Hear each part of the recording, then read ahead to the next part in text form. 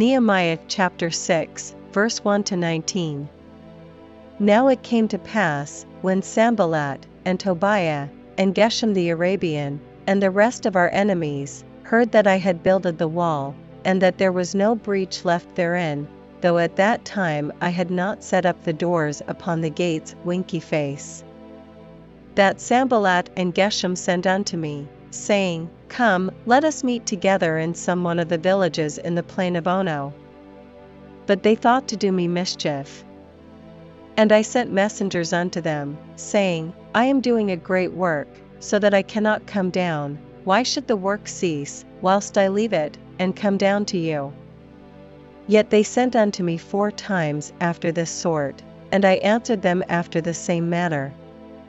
Then sent Sanballat his servant unto me in like manner the 5th time with an open letter in his hand, wherein was written, It is reported among the heathen, and Gashma saith it, that thou and the Jews think to rebel, for which cause thou buildest the wall, that thou mayest be their king, according to these words.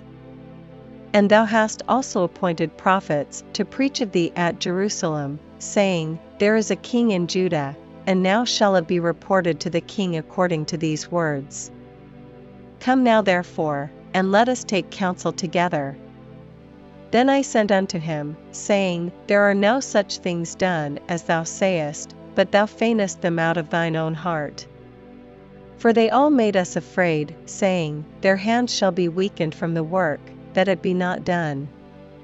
Now therefore, O God, strengthen my hands. Afterward I came unto the house of Shemaiah, the son of Delaiah, the son of Mehetabeel, who was shut up, and he said, Let us meet together in the house of God, within the temple, and let us shut the doors of the temple, for they will come to slay thee, yea, in the night will they come to slay thee. And I said, Should such a man as I flee?